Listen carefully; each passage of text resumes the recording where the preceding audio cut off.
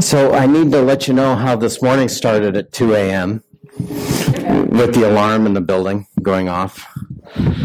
And then somebody rang our doorbell at the house at about 3.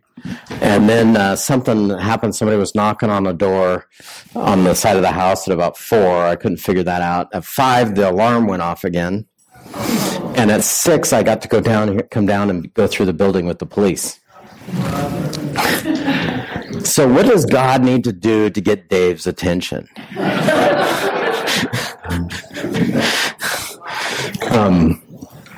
On the walk last weekend, if you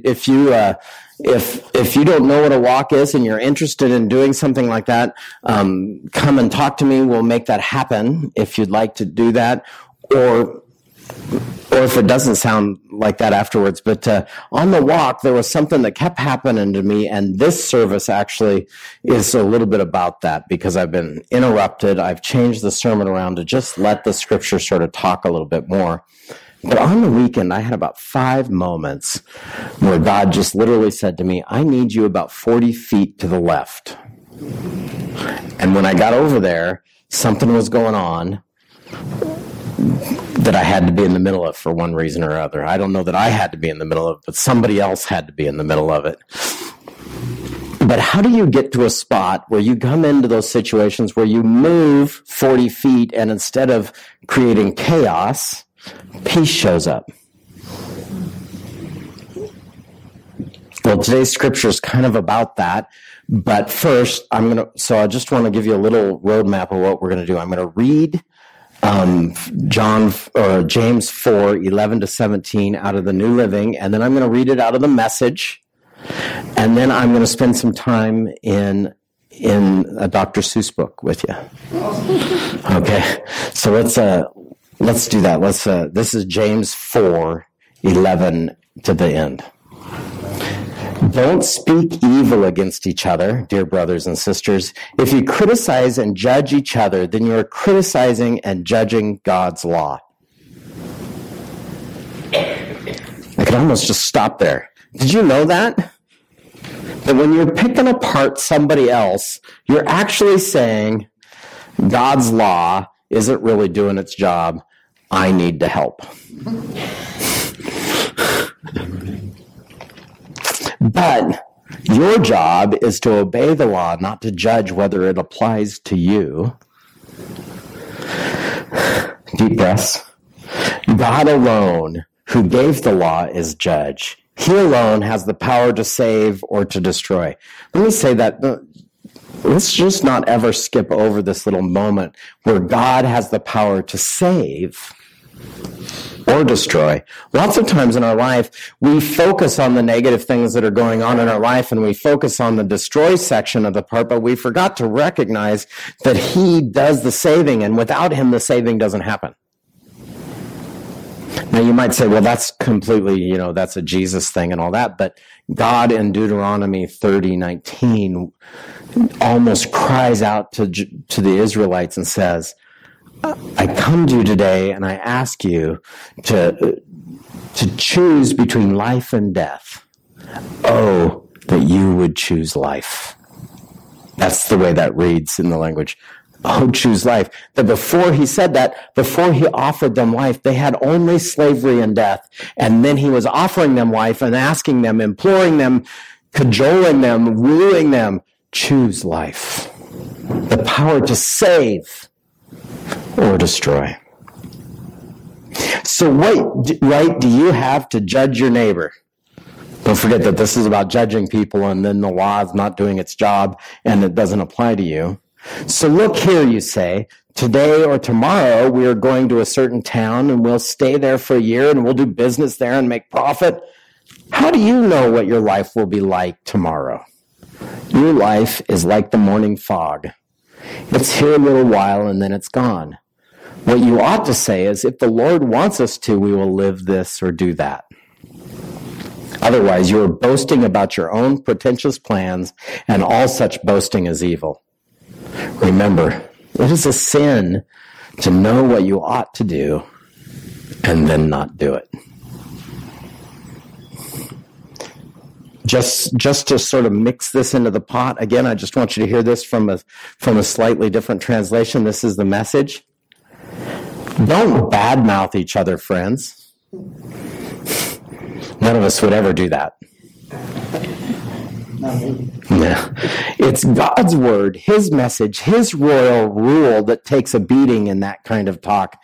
You're supposed to be honoring the message, not writing graffiti all over it. God is in charge of deciding human destiny. Who do you think you are to meddle in the destiny of others? And now, I have a word for you who brashly announced today at the latest tomorrow, we're going off to such a city for a year. We're going to start a business and make a lot of money. You don't know the first thing about tomorrow. You are nothing but a wisp of fog catching a brief bit of sun before disappearing. Instead, make it a habit to say, if the master wills it and we're still alive, we'll do this or that. As it is, you are full of your grandiose selves. All such vaunting self-importance is evil. In fact, if you know the right thing to do and don't do it, that for you is evil. Okay, that's biting, isn't it? I want to thank Roxanne for changing my sermon title this morning because it did change the direction of the sermon. I'm going to be reading a little bit out of The Cat in the Hat. Thing 1 and Thing 2. If you don't know this book, just raise your hand a little bit. I'll make sure I'll get back to you don't know this book. Larry doesn't know this book. Okay, we'll get the pictures down. I'm not going to read the whole thing because that's 10 minutes. Okay, I just don't have the 10 minutes to do it. But Thing 1, I just want to tell you what Thing 1 and Thing 2 are a little bit of pandemonium in the book. Thing 1 for today's sermon is not trusting God's judgment. Not trusting God's judgment, or the way he is at work in the world and his vision for what's going to happen. You're just not trusting it. But Thing 2 is a little bit piled up on top of that. Now I'm going to be self-sufficient. Thing 1 and Thing 2. So in this book, Cat in the Hat, he's already come in on a rainy day when there's nothing to do and mom is away. That's the way we say that, right? Yeah. And here he is. He's made a mess, and he's got box. And he's going to open his box, and inside the box is Thing 1 and Thing 2, and out they come. And initially, they're pretty handy, right? They just say, hi, how are you? Thing 1. Just saying that. But as soon as they do that, they start making a mess around the house. And I have one picture here that I just need you to know. Do you see this? This is them flying kites in the hallway. Do you know anybody that cleans your house that would like you to do that? I just want to make sure that you know exactly where this is coming from. I know somebody who you took really good care of last week. Thank you so much for letting her speak. But I know that if I flew kites in the hallway or did something slightly less rambunctious, she would be fairly unhappy. Because there isn't any way to do it. You can see it as the book goes on. Vases are dropping. Or if I use the vernacular, vases are not making it. What's that? It's now a drone. Kites are passé.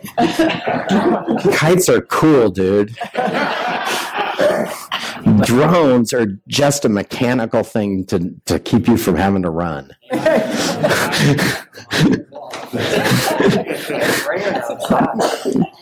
You know, as far as I can tell, you have to run after a drone too when you lose control of it. You have to go so maybe they don't even work. Some of them actually have auto return.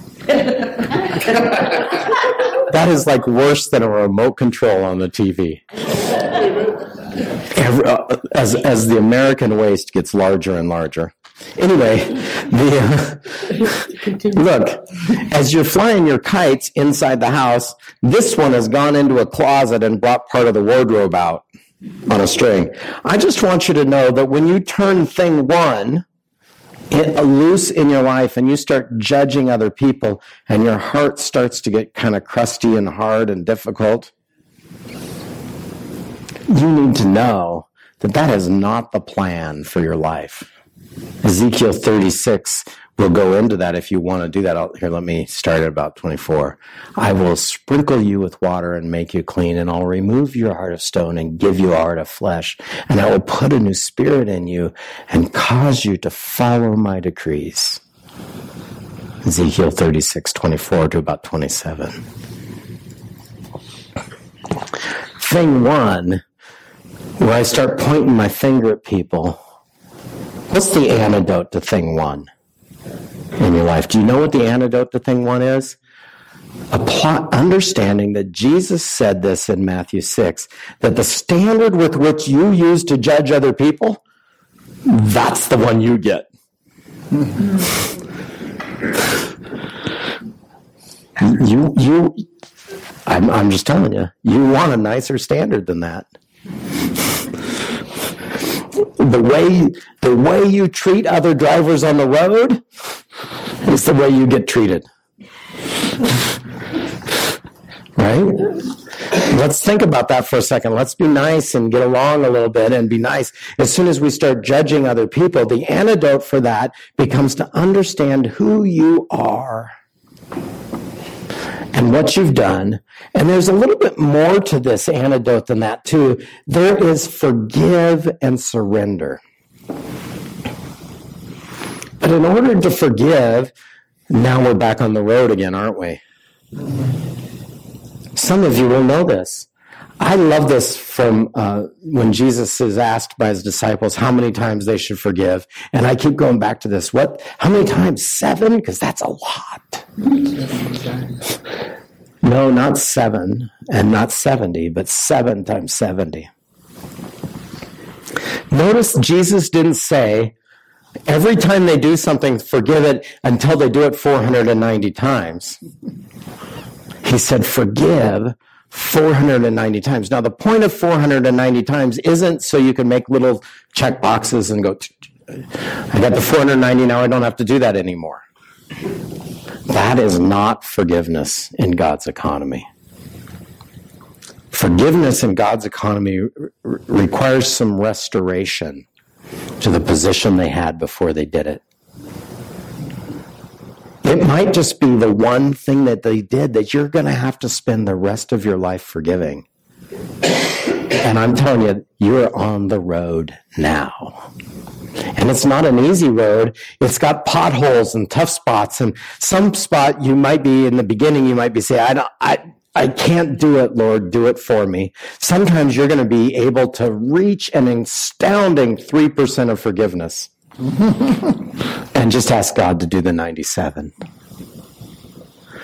You might even get to a spot where you can do 70%. And then the next day you'll be back at 3 going, Lord, I don't get it. But you're going to have to forgive them. Because did you know this? I need to say this to you, that it's not the things they did to you that make you unclean. Now, the things they did to you might damage you. It might be hard. It might be horrible. It might be all that. But that's not uncleanliness. It's not the things that come from outside of you that you get on you and that you put in you that make you unclean. It's the stuff that comes out of you that makes you unclean. So not only do you have to forgive and restore other people, you have to forgive and restore yourself. And how do you do that? Well, the first thing you need to do is this, because now we're almost into thing 2, aren't we? Thing 2 is, how do I stop being self-sufficient? How do I turn that horse's head back towards paying attention to God? How do I do that? I'm sorry, I've got something caught in my throat, and I'm out of drink, I think. Excuse me. How do you get to a spot where you forgive yourself? Well, you're going to have to change the tape that's going on inside your head. I'm sorry, MP3. Dave. Right, not a tape anymore. It's not a reel to reel. It's not 8-track. It's not a cassette. It's not a CD. Now it's just an MP3 file. In between there is AIFF files and all that stuff. Yes, I'm a tech. But you need to change the recording that you hear, and you need to... Thank you, Bill.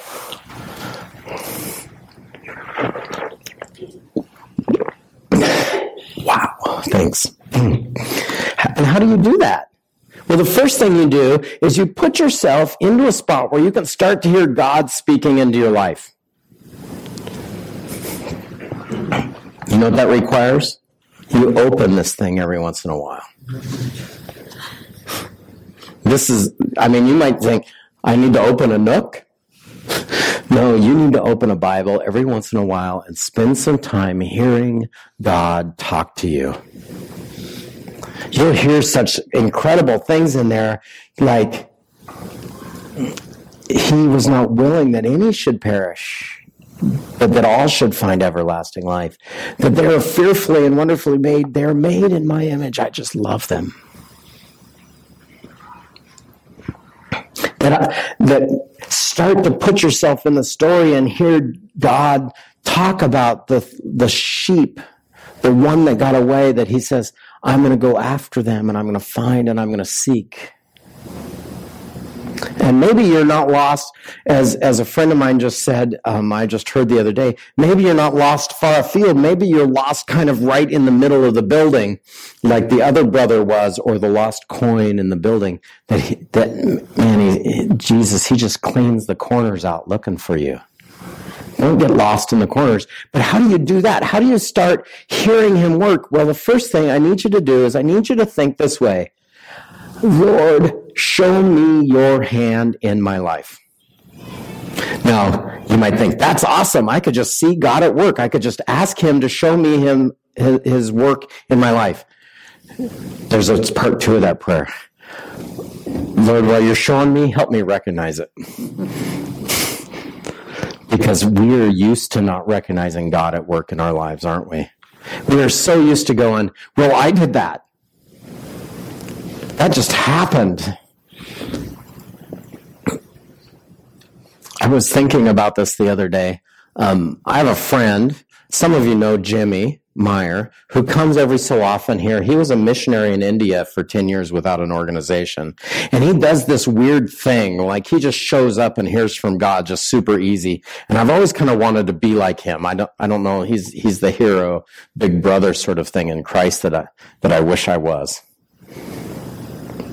And I was scheduled to have lunch with him not too long ago, and he said, well, I can't come. He was driving from Deary, Idaho, to have lunch with me because something was going on, and he said, I can't come. I actually have to be on a corner in Northport at 11:30 for something to happen, and I don't know what's happening, but I got to get there. Can you be that open to the Holy Spirit? Well, how do you do that? You start to look, and then you say, God, open my eyes so I can see. Because just asking Him to be at work in your life is not the same as asking for the eyes to see it. But as you do this and you start to see it, you start to learn that He's trustworthy, that He's doing a whole bunch of things in your life. So that suddenly, this last weekend, I was working a walk, and I was having these spots where God kept saying, oh, I need you over there.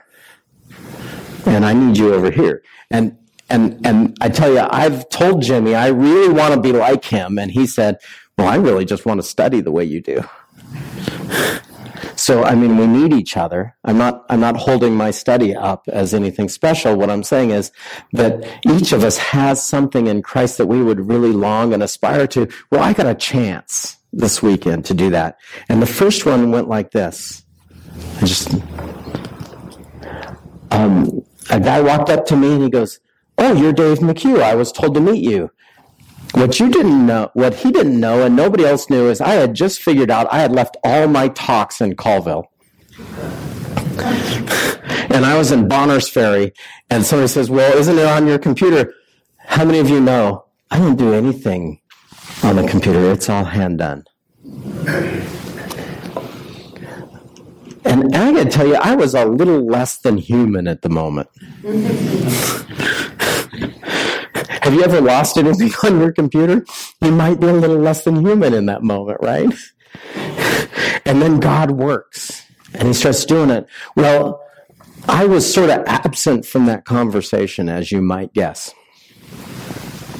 And I went over to eat at a place. By the way, don't eat there. It's a little burger place right by those. Don't.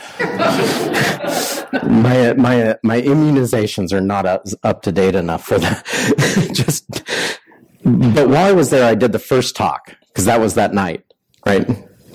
And so you got to get the one out of the way done. And I was on the way back, and I was going. There was a guy who had been told to meet me, and I was not right. And I went and found him. Look, God, go find him. Just start over. It's okay to walk up to somebody and say, can you forgive me? I was not really present last time. Can we just start over? By the way, that's what forgiveness is. Back to my book. Just a major problem. And then suddenly, Mom is on the way home. If you know the book. Mom is on the way home, and one of the young men says, I need to make sure that I put an end to this running amok in the house. Have you ever felt like thing 1 and 2 are running amok in your house? I am just completely in charge of me, and by the way, if you want to be in charge of you, get your own atoms. You're using God's. Right? So he's going to put them in this net. Funk. How do you put thing 1 and 2 in the net and just get rid of them and go plop and just put an end to them? How do you do that? Well, we've been talking about that. If you're going to end judgmentalism in your life, look to see God at work in somebody else's life. Start praying for them. If you pray, by the way, don't pray, Lord, get them. Because remember, the way that you measure it out is the way that you get it measured.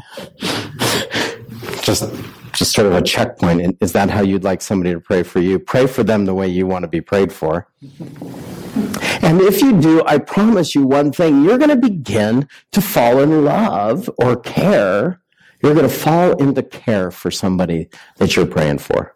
Have you ever thought about that? Have you ever wanted to just fall into care for somebody? I want to do that. Years before we were pastors, some of you pastors, Karen and I, because she talked about the call and me waiting for her. By the way, technically I did wait for her, but I wasn't ready yet either. So she was waiting for me. She just didn't know it. But we used to drive from the Tri-Cities to Portland along the Washington side because I don't like the freeways and I like back roads and things like that. And we started a habit. We started to pray for the little churches in the little towns we drove through.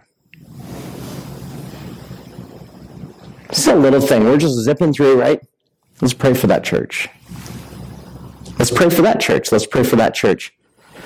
Some of you know that this is not my first church. I was sent to a church in a town of 500. By the time we were sent to a town of 500, the district superintendent goes, I know you're from a bigger city, and this is completely different than, Colville is 10 times the size. An order of magnitude in difference. And it was like, it's okay. We had spent 10 years praying for churches in towns of under 1,000 people. The thought of it occurred. Karen actually said, do you think we're going to get sent to one of those churches we've been praying for? And it almost happened. And then we went to St. John, which is on a little different route. You actually have to be heading to St. John to get to St. John. It's really inconveniently located for almost everything around it. It's okay, though, because it's a fabulous place. But I just want to get you back into this spot because there's a question I want to do. That as you start to pray for people, you start to change your attitude and your heart starts changing. I will give you a heart of flesh and I'll remove your heart of stone. Well, that is not is not always instantaneous. is it? Those of you who have had your heart changed. Is it, well, yes, it's instantaneous over and over and over again. I'm not making light. This is just reality. And how do I become less self-sufficient? I start to recognize all the people I'm dependent on. So when somebody said this morning, what does a pastor do? And they said they take care of everything at the church. What was my response? Margie. I'm dependent upon her. And now I'm dependent on Roxanne. And Linda and Ted and the music team and the people that put stuff, do Pie Sunday, and the people that clean the church. And what does that allow me to do? It allows me to work on the warming center board, and allows me to work with the summer food program, and allows me to do, I'm dependent. And until I recognize that I'm not dependent, I'm self-sufficient. Until I recognize that I need this God in every single thing I do. And then our mother came in after the house is all clean, okay? Everything's put back in order. Have you ever had your house put back in order? I have. God has done that to me. My house is closer in order. I was told the other day that I am about the most easygoing person the guy had ever met. I'm thinking, who? Me? Those that work in the office know that I'm a type A. Did you know that I'm a type A? I am I organize and try to control everything, don't I? It's true. I know that. But I'm dependent, and so I try to let others do that. Then our mother came in, and she said to us too, did you have any fun? Tell me, what did you do? What did you do? That's what my mom used to say. And Sally and I did not know what to say. Should we tell her the things that went on there that day? Should we tell her about it? Now, what should we do? Well, what would you do if your mother asked you? Should you tell God about what's going on in your life? Should you tell? Yes. He already knows. So go ahead and tell. He's just, right, there's this line from The Shack that I just love. We do know, but now we get to see it through your eyes. Tell him.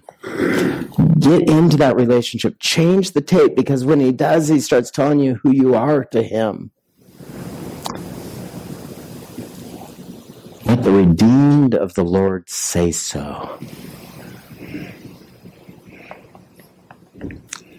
And down comes the net on thing 1 and thing 2. If you're the redeemed of the Lord, will you say so? Just tell him, I'm the redeemed of the Lord. That's what that means. Will you pray with me?